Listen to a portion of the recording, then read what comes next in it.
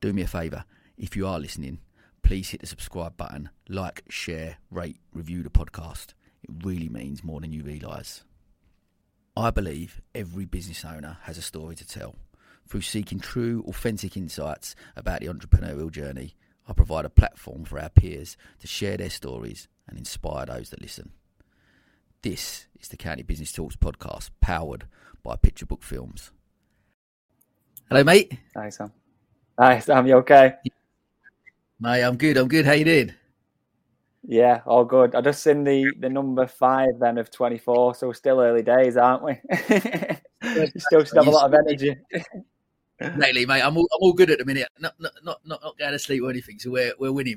Yeah, yeah. Mate, good. Mate, thanks so much for coming on. It's brilliant to catch up with you. And yeah, mate, really grateful for your time. So, look, mate, we're going to jump straight in. The legend that is Will Buckley joining us as guest 5 of 24. So, mate, look, I just want to. So many people, obviously, a lot of listeners and people from our community will obviously come and seen you at the MX when you played up there. But just talk to me a little bit about football growing up. Like, what was it like as a young kid growing up playing football? Yeah, it was brilliant. I think it was just obviously why we all start the game was just pure love of the game. Literally everywhere I went, I used to take my ball with me. Going round to the corner shop, playing out with my mates. It was constantly had a ball by my side, so I always remember that. Obviously in school, before school, at dinner time, after school, it was just everything was just football, and I think that just leads to then playing Sunday league with your mates, then obviously getting scouted and turning it into professional. But yeah, it was just pure love of the game, I think. What age were you when you got scouted? What age was you? I think I was probably about under 8s or under 9s when I got signed for Oldham. Wow. And seeing that and always been like, was you always at that point like a winger, an attacking player, and was that always your role? Yeah. To be fair, I started as a striker, as a number 9, number 10. Alan Shearer and Michael Owen were my kind of idols. So I was my game was a bit more like a Michael Owen, kind of making runs off the defenders, running in behind. I was never a header of the ball or holding it up, a big striker. So obviously Shearer was just, I love it because the way he just used to score goals. But my game was more like I'm running off the back of defenders, stuff like that, using my speed, timing of runs kind of thing. So yeah, I always started as a striker. Kind of moved to the wing once. It was only really once I kind of broke into the Rochdale team that I kind of got put out wide. I think that was just kind of when you first break into a professional team. Sometimes it's a bit difficult putting a young lad up front, especially in like League 2 when I broke in. So it was just kind of a natural put me out wide, use my speed, and it just kind of went from there really. Mate, you were rapid. I'm not going to lie. Coming and MX. I mean, talk to me because you played obviously such a long period at such a top level of the game. Can you talk to me about what was a career highlight for you other than that goal in the opening game at the MX? Talk to me about what was a career highlight. Yeah, there's probably a few really, at different stages of career. Like I say, I think number 1 was obviously the Amex, the first game, just the occasion. Obviously, what it meant, not just to me, obviously, you're kind of a little bit selfish as a footballer. It's what you look back on, what was good for you. But really, that was the team, the supporters, the whole occasion of moving to the new ground. So that was obviously my main highlight. I did obviously break into Rochdale's team quite early, and I managed to play at Wembley when I was 18 in the playoff final. So obviously at that age, that was massive. Then obviously signing for Sunderland after Brighton, playing in the Premier League, something that I'd always wanted to do. It was kind of like once I was a professional, the goal was then kind of get to the Premier League. To achieve that was obviously another massive part of my career. But yeah, there's no beating the Amex feeling that day, that just the emotion with everything really. And so, I mean, just my time at Brighton, like everything, like I was even just thinking about obviously how we met with, Essentials and walking around the lanes, going out for nights out, having food, stuff like that. Like, the buzz around Brighton at that time was just unbelievable. You're right. It was. That's what I mean. I go back to that time. We did, like you said, you used to come in the salon and get your hair done, and just it was such a magical time at that point, because obviously I'd moved down from Essex to Brighton, and you start to build your network. And then I remember, like, it was so much talk about going up to the Amex, and obviously Brighton hardcore fans have, like, followed them for years, been to the Withdean and the Goldstone ground, and then all of a sudden it's an amazing stadium with a great side, with great manager and the guys, and you sort of go in, and it was just, I'll still remember that day. We're all there with flags and waving them around, and then some last minute goals, and mate, it was an exciting moment for sure. Yeah, I think it was like a culmination of everything, wasn't it? What the fans had been through for 10, 20 years prior to getting to the ground. It was like, obviously winning, and the way the day turned out was just unbelievable. But I think it would have been a great day anyway, no matter what the result was. It was just a celebration of being at the Amex after everything that they'd been through, and just kind of celebrate that kind of moment, really. Yeah, no, mate, absolutely. So talk to me about, I'm always keen about obviously leadership, management and stuff like that within the game. Talk to me about maybe who's your best manager that you played under, and why? I think I played under some good managers, and some like different, every manager that I probably played under had a different way of getting the best out of certain players. I think for me, just the time and the period of my career was obviously Brighton and Gus Poyet. The faith he showed in me when I was at Brighton, and then obviously to take me to Sunderland as well. I think that just kind of, the confidence that it gave me going onto the pitch when you've got a manager that believes in you so much, it just gives you that extra %, I think, on the pitch. I think football is a confidence game, and I was definitely a confidence player.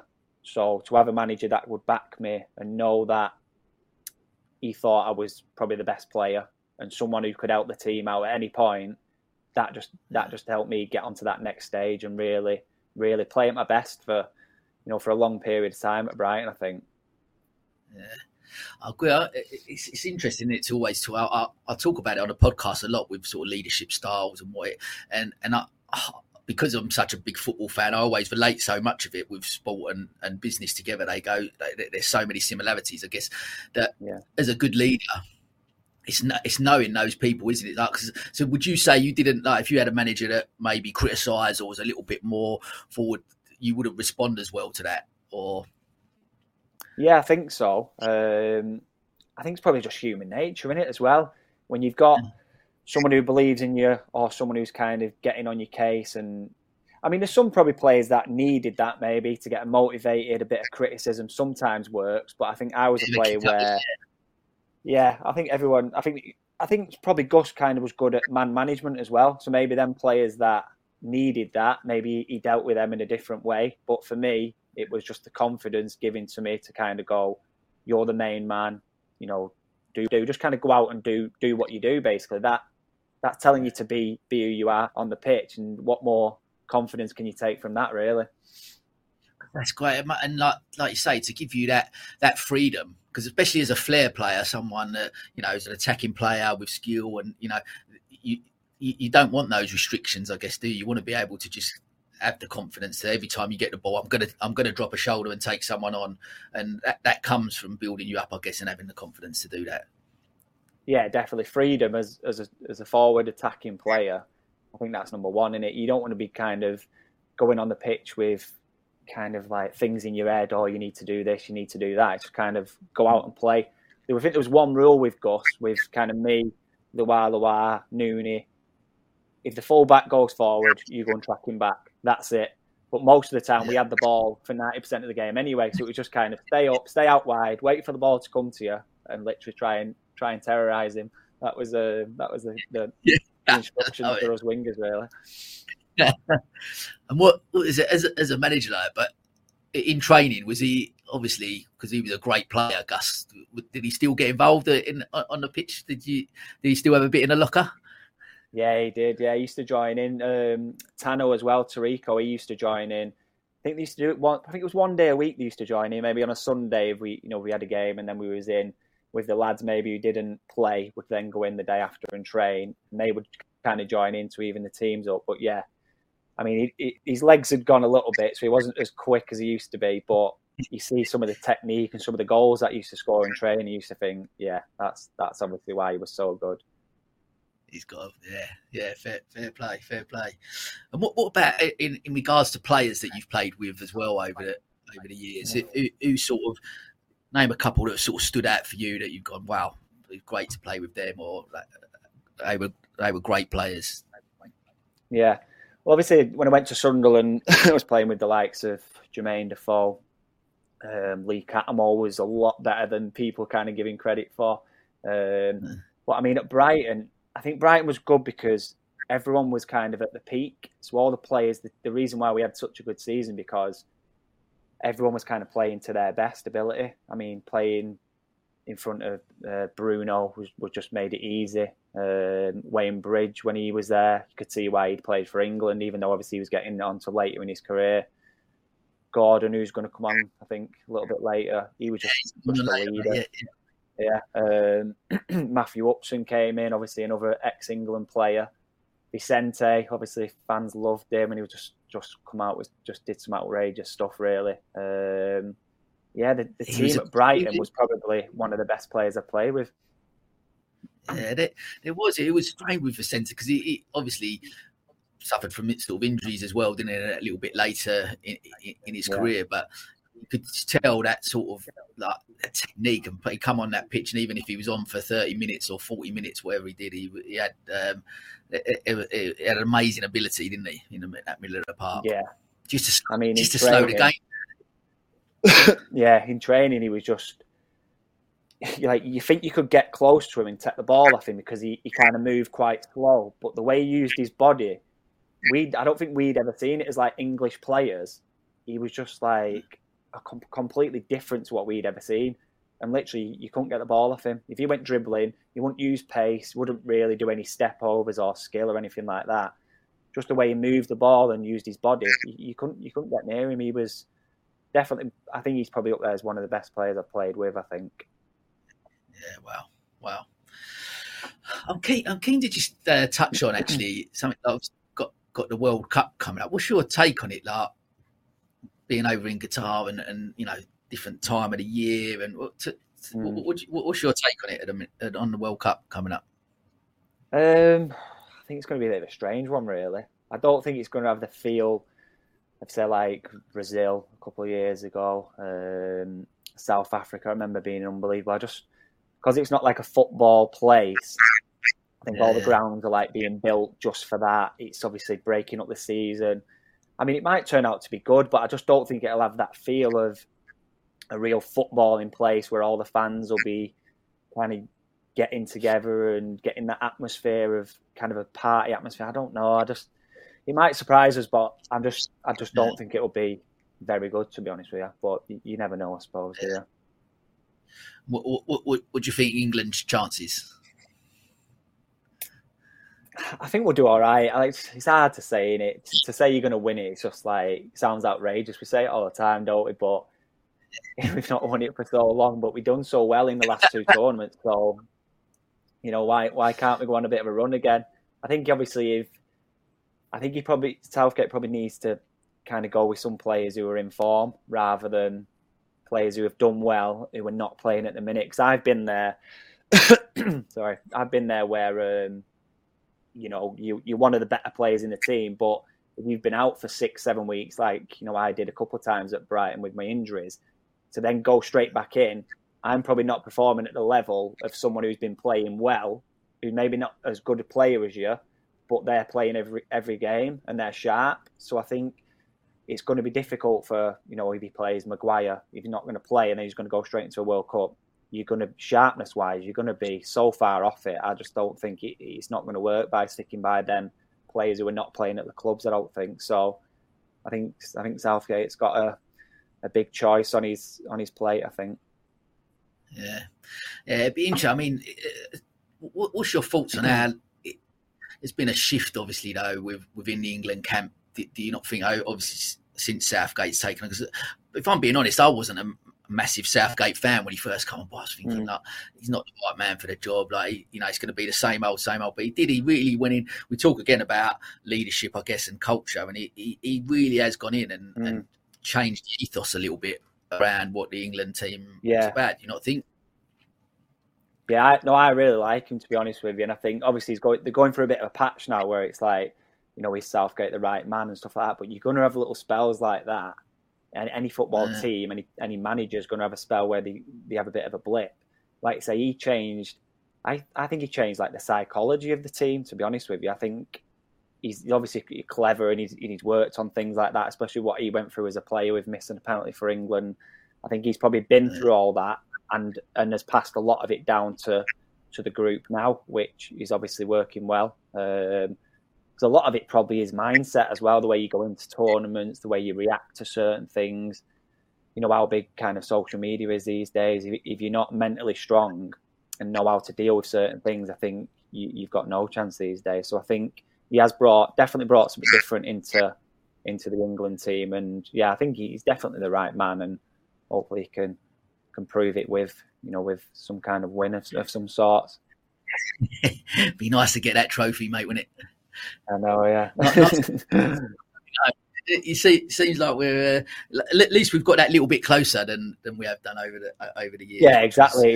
It's exciting now, isn't it? And to watch tournaments, you kind of got a little bit of expectation. We kind of had expectation years ago, but we probably shouldn't have had any expectation. But at least now it's warranted, isn't it? So yeah, that's the thing. Me being an optimist as I am, I always got.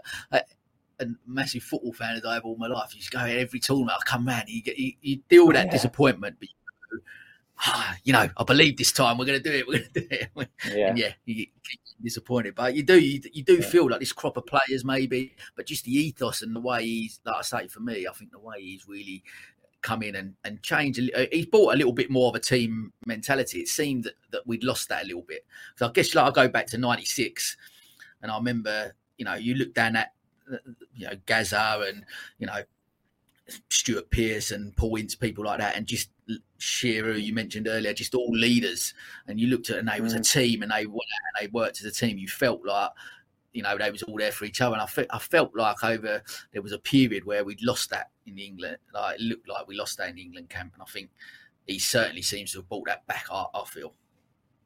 Yeah, definitely. I think there's probably two things with the leadership and kind of the team, and I think the tactics were never there when they had the kind of the golden generation of Beckham, Scholes, Lampard, Gerrard, unbelievable individual players, but I don't think the tactics were ever there. Where I think Southgate is more of a tactician and has got different ideas about how to kind of win football matches, and I think he'll definitely knows how to get the best out of this group anyway.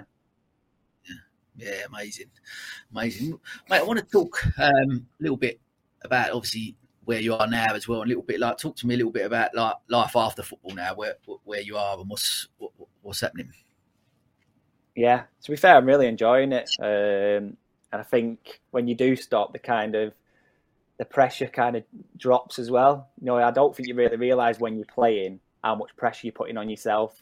I used to think about the game all the time, think about what I was doing, on whether I'd drive somewhere for an hour, I'd be thinking, should I be doing that? Is that going to be good for my body? It's all little things like that you kind of don't realise that you're doing when you're playing. So, yeah, I'm obviously now gone into the football intermediary side, started up Web Sports Management, and getting to more games, watching rather than playing now. So it's a lot less stressful, a lot less preparation. Just need to get there at 3:00 or 7:45, so it's easier. But yeah, enjoying it and just trying to guide the players and kind of feedback my experiences to them, and hopefully it'll help them throughout their careers. Then. Yeah. No, mate, that's amazing. What leading up to coming to the end? Because obviously, any football career, there's a lifespan on it, and you get to. Did you have in mind what you wanted to sort of do afterwards? Had you started to think about it as you was coming towards the end of it, or did you given that much thought? Or talk to me about that, because a lot of people you speak to, especially professional athletes, like that after that game, not actually thinking about that. They just think, I want to play football for this amount of time, and then not giving that much thought. Had you given that thought, or? Yeah, but not a lot really. Like I say, I was always kind of so intense in what I was doing. How long? I didn't really think how long am I going to keep playing for. It was just kind of like, I'm playing now. What do I need to do to make my best now? There was always talk, like you hear it throughout your career. Even when you're young, you hear about the older lads talk about what they're going to do after and stuff like that. And I'd always thought about going into the agency. It's the only thought I'd really had, but didn't really take it that serious because I thought, I've still got a long time left in football. But yeah, probably looking back, probably should have planned a little bit sooner and what I was going to do, so it would have been a bit more smoother. But it wasn't really that hard to go into this, so I didn't really need that much planning. But yeah, like you say, when you're playing, your main aim is, I've got a game today, and then you look into the next game, You're not thinking about what I'm going to do when I retire, because always what I do is perform well on a Saturday. So it's kind of that, like I said, I've listened to a lot of podcasts since retiring, and a lot of the mindsets, how people kind of like the top performers look into what they're doing, and none of them are thinking about anything else. It's, what am I doing now, and how do I get better at this? And I think I was like that as a player. I think I was doing it right in a way, because you can always adapt, can't you? After, obviously, it's good to plan for the future sometimes, but I think if I would have been kind of thinking about what I was doing after, not concentrating on football, I would have regretted it more after than I would have at the time. That's really true. I completely get that, and I think, because one of the things I've certainly, just from doing the podcast and speaking to different people, entrepreneurs, business, whatever that looks like, that ultimately all we should be doing in life, and I guess listening to you talk about that is about being present in the moment. Like, if you concentrate on where you are right now, because sometimes as entrepreneurs, business owners, you've got a view of what you a goal that you've set yourself, and you're trying, and if you're focused too much on that, you miss out that journey, and you miss out that. Yeah. I even talk about it with the kids, like, if I'm there with the kids, I want to be present with them at that time. If I'm here having a chat with you, I'm here right now having this conversation, you're present in that moment. That's such a, and I guess as a footballer, like you said, it's a great thing to be able to do, that's all you're concentrating on. Am I going to play Saturday? Am I going to get the best out of it? But with that, because I guess with being a footballer, with being a professional athlete, there's so much structure in your everyday, isn't there? When you eat, sleep, get up and train, and your whole day and your whole week structured around getting the best performance. How has that changed? Obviously, with being now in the business world and stuff like that, have you found that transition difficult, or? Not really, but you kind of do realise how structured you was. I think you just kind of get into that structure and you don't realise how structured it actually is until you stop doing it. I think I'm quite a laid-back person anyway, so I can kind of go, right, I'm at home, I'll chill out.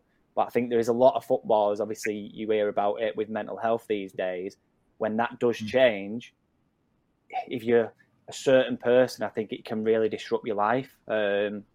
I'm kind of lucky that I can kind of go with the flow of things. But on the flip side, if I'm sat in the house sometimes for 2 or 3 hours, my mind's going, I need to get out, I need to go to the gym. I need to get out and be active. So it is difficult when you go from, and I think it is hard. You realise how hard it is to be motivated to go to the gym, to go for a run, stuff like that. Because when you're doing it every day, you take it for granted. Your fitness is there. Yeah. I go into training, you put your boots on, you're out for an hour, and you don't even realise you've been out for an hour running about. If you try and go to the gym and work hard for an hour, doing that every day is like, oh my God, this is solid.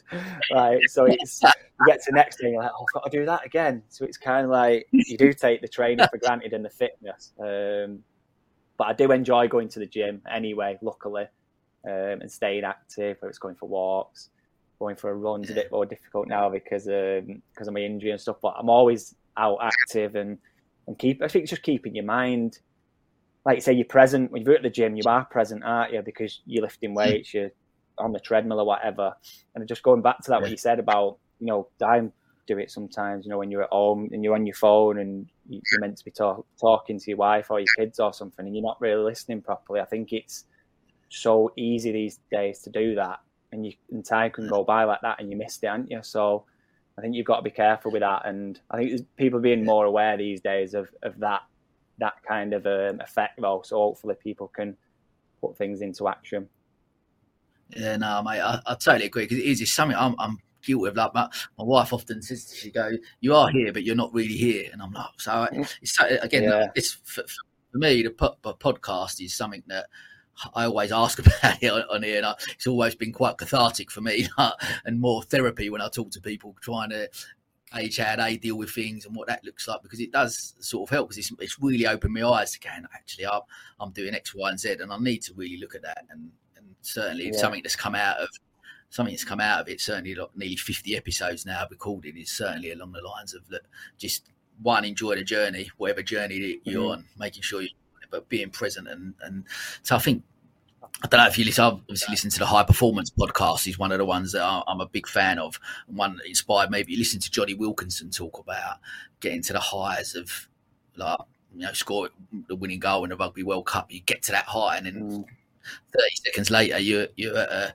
low, and he obviously talks openly about his mental health and the struggles he had with it, but mainly because he's trying to then flip that and make sure that wherever you are, you're present. But again, back to that, being present at every moment, I think is such an important message to try and get across.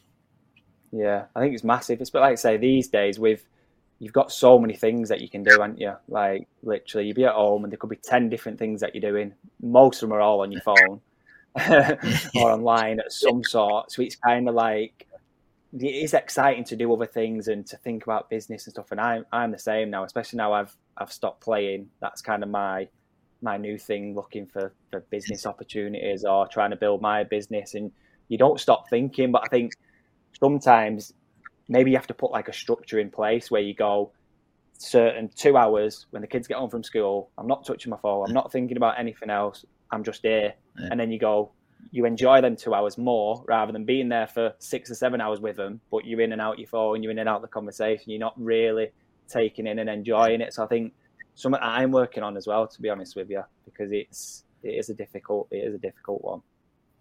Yeah, I'll get you. Talk to me about what some of the skills that you've learned from, I guess, being a professional athlete, being within the footballing world, from, like I say, from sort of culture and leadership, and what sort of skills have you taken from sport into now obviously running your own business and stuff? Talk to me about some of that. I think, like, say, just going off that, the high performance one, a lot of them, what they say is accountability. So being accountable for your decisions. I think I've always had that anyway, to be honest with you. I hate people that blame other things and, you know, always making excuses. So I'll never do that. And what you see with top players that I've played with, no one's ever blaming anybody else. It's like you look in the mirror and go, what could I have done better today? And once you've done that, then maybe you can start asking, you should be doing this, you should be doing that. But it's, first of all, it's what are you working to 100% of yourself? Are you giving everything? So I think it's just basics, hard work, innit? I think if you want to get anywhere in life, you've got to give 100%. So they're the main skill sets that you see from every top player that I've played with. Hard work. That's just number one. Yeah. Mate, 100%. And what sort of stuff do you like with with obviously the Web Sports Management, you know, talking to the younger players and helping them and supporting them? What sort of stuff do you talk to them about, or like from your experiences, and how do you help and support them? It's just day-to-day stuff, really. Anything that can happen at training, you know, so much goes on off the pitch in football, and like I say, especially these days, again with social media and stuff like that, which is probably wasn't really when I was, you know, at Brighton. I don't think it was ever in kind of Instagram, Twitter, stuff like that. So once you was in training, you train and you come away and you could kind of half switch off. You're always thinking about football, but you don't have to think about what is everybody else saying. So I think these days it's kind of the main thing, just kind of helping them if they've had tough training sessions or they're not in the team. they don't feel like the manager's noticing them, whether you should go in and speak to the manager. They can ask me that and I'll give my opinion on stuff like that.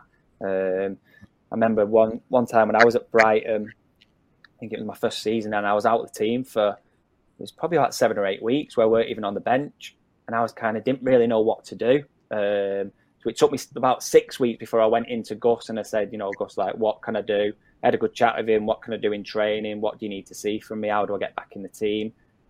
And if I can kind of pass that on to my players, maybe within a week, they can maybe go in and start speak to the manager and just, go about it in the right way rather than, going mad, kicking off. And that can obviously damage relationships between player and manager sometimes. So I think just kind of giving feedback of what have I been through? How did I deal with it? Was it the right thing that I did? Was it the wrong thing? And then just kind of laying that back to them so hopefully they can make up more right decisions than they do wrong ones, really. Love that. And so, what was how did you feel at them times, like during your career at maybe some lower points where you weren't in the team and stuff like that? What was your mindset around that? Did that affect you a lot, or was it always like, look, I'll just keep working, I'll get back in? What was your mindset around that? Did you have any bad points at periods where you I'm just not doing anything? Why I'm not being noticed? Or I think my mindset was always, it made me train harder. If there was any where I weren't giving 100% in a way, if you look back, it gives you that little, if you dropped, what do you need to do to get me back in the team? Does the manager think, why does he think I'm not good enough? And it get me a little bit angry, really. So yeah, just kind of put more effort in. Like say, speak to the manager as well. I think you need to know why you're not back in the team, because there's so much goes on in football. It could be one of 10 things why you're not in the team, whether it's something on the pitch, you might have done something off the pitch that you don't know about. You might not be doing stuff right around the training ground, the way you're conducting yourself. The manager might set the ump with you or something, and because you're easily replaceable in football.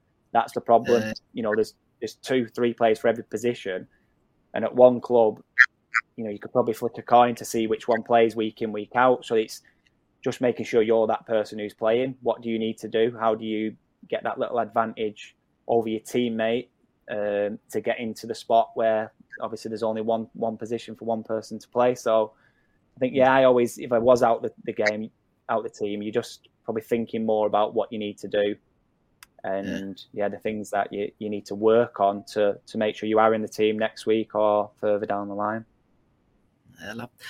I'll tell you what is actually interesting listening to you talk over the last 20, 25 minutes or so. Is about one thing that's key, and it sounds like obviously you're helping the other the younger players with as well, is communication, which is something that within a business environment is so important. Like if you've got that open level, like to one, have the ability to go and have that conversation with the manager and be in front of them and just keep that level of communication open, because you know where you stand then, surely. And that's if you're a good people person and you're able to have those you're able to have them conversations, that in every aspect of life, business, sport, whatever that looks like, communication is such a key value, isn't it? Yeah, it makes it obviously easier to get to the point of, in football terms, why you're not playing. Like say in the workplace, it might be why's your boss upset with you? I mean, it goes down to everything, doesn't it? You need to know exactly why. And I think, as a footballer and a young footballer, it was daunting, going in to speak to Gus Poyet and asking him, basically, you're kind of kicking off, why am I not playing kind of thing. So it was a massive thing back then. So I think you just kind of got to go in with a bit of a plan, so you're not going in the wrong way. Just ask the right questions of, like I say, why am I not playing? What do I need to do? How can I impress you to get back into the team? Stuff like that. Football's like it's high pressure, and you lose your head sometimes, and you see it in the changing rooms. But that always ends up in negative, because if you say something or out of frustration or something like that, things like that can have a it can end your career at a club sometimes, especially like with even these days, you can go online and tweet something and it can end your career, can't it? So, anything these days, you've got to kind of calm yourself down and think about how you're transferring that over to whoever it'll be, your boss or whoever. Yeah. And I guess, like you said, probably less so when you was playing, but certainly a lot now. Like that social media element, that's got to be a tricky place to be in. Like that, surely a lot of clubs obviously got social media things in place and stuff, and like for young players, it's an open book to get in so much trouble, isn't it? Yeah, I think it's massive. It's it's a positive for players these days because they can thank the fans for travelling, communicate, how they're feeling, whether the performance has been good, apologise. Sometimes you see a lot of apologies when there's been a bad game, but I'm guessing they probably get about 1,000 messages telling them that they need to apologise or how bad they was or something like that. So I think you definitely need to be on there when you're calm and it's after the storm. If you get on there too quick, I mean, I was never that an angry person, or I can calm myself down pretty quick. So I don't think I would have been ever done anything silly or said anything. But there's a lot of players that I played with that, a fan says something, they're replying back, so and so, and it's just going to cause more problems in it. You might feel better for that 30 seconds that you're typing it, but then in the long run, you're just going to get slated even more. Right? Absolutely. Oh, mate, listen, it's been fascinating chatting to you, and great sharing the stories and stuff over the years, obviously with your career, and I'm really excited about obviously your new journey and the new business, mate. It sounds really great, and I'm sure you're going to continue and go and absolutely smash it as you used to on the pitch at the Amex. Cheers, Sam. Yeah, I know. I'd rather be back there, back at the Amex, but this is the next best thing. Watch my players doing the business on the pitch. Absolutely. Look, mate, we're going to finish with everyone. I've finished with some quick fire questions. So one piece of advice would you give to your 18-year-old self? I think even though probably a little bit younger, where I got kind of doubted, I got released from Oldham. So it would be always believe in your own ability, really. Stay strong, like say, believe in what you bring to the team, or whether it's the workplace or anything like that. So yeah, believe in what you can offer and be confident with it, because there's a fine line between confidence and your confidence going. So, why be on that wrong end of it when there's no need to be? So yeah, I think just believe in yourself. Love that. Who's been your biggest inspiration throughout your life, and why? That's a tough one. I think probably my dad, to be fair. He used to annoy me so much when growing up, because if I had a bad game, he'd be telling me about it, and to be fair, that used to make me angry. It did probably make me used to play better the next game. But yeah, I think my dad's obviously, mum and dad have always been there watching every game. He was at every bloody Brighton game, travelling 4 or 5 hours down. So they were the people that were always there and kind of pushing me to go on and kind of probably get to where I could get to. Yeah. Brilliant. Love that. Could you recommend a book or a podcast that you've listened to that's had an impact on you and could recommend to our listeners? Yeah, well, we was talking about it's the high performance one, to be honest with you. That's my main one. I'm also listening to Lewis Morgan, who's like a business one. It's probably similar to what you're doing, getting into probably more the financial details and stuff like that of how people kind of create big multi-million-pound businesses, which is kind of something I'm interested in now, obviously finishing football. But yeah, the mindset ones, like I said, the high performance one is literally for everyone as well. Obviously, it's more like high-end performers, athletes, stuff like that. But they're the same lessons there that anybody can take into it everyday life, really. So I think anybody can listen to that, and if you listen to one episode, you'd probably take loads away from it, because a lot of them echo each other, really. A lot of them are saying the same things and the same values and stuff like that. So yeah, that's brilliant to listen to the top performers speak about what they do day in, day out. Yeah, no, I completely agree. Like, for me, it was the first podcast I ever listened to, and what inspired me to start this, really, if I'm being honest. So yeah, absolutely, I completely agree with you. It's epic. But right, mate. Final question: What is your one rule for living a fulfilled life? That's a tough one again, isn't it? I think everybody's looking for that, aren't they? But I think it's easy to say just be happy, but kind of do things that make you happy. Don't spend too much time doing mundane stuff if it's not making you happy. You need to kind of get up and make change sometimes, don't you? I think it's easy to get into kind of routines where it's a bit boring, but this is just what I do. No, change it. Do you know what I mean? If there's something that makes you happy, whether it's going out with your mates, going to the gym, make sure you make time for stuff like that, because you need to do what's happy, don't you? What makes you happy. Love that. Mate, listen, it's been such a pleasure catching up with you after such a long time. And look, next time I'm up there, I'll come and meet you. I'll buy you a beer and be good to see you. But listen, mate, thanks so much for your time. And wish you every success with the new business. Yeah, thanks, Sam. Thanks for having me on. And yeah, good luck. You got a long way to go, but I'm sure you'll do it. Mate, we're getting there, no drama. Mate, you're a legend. Take care. I'll catch you soon. Yeah, Sam. Yeah, speak soon. Cheers, Sam.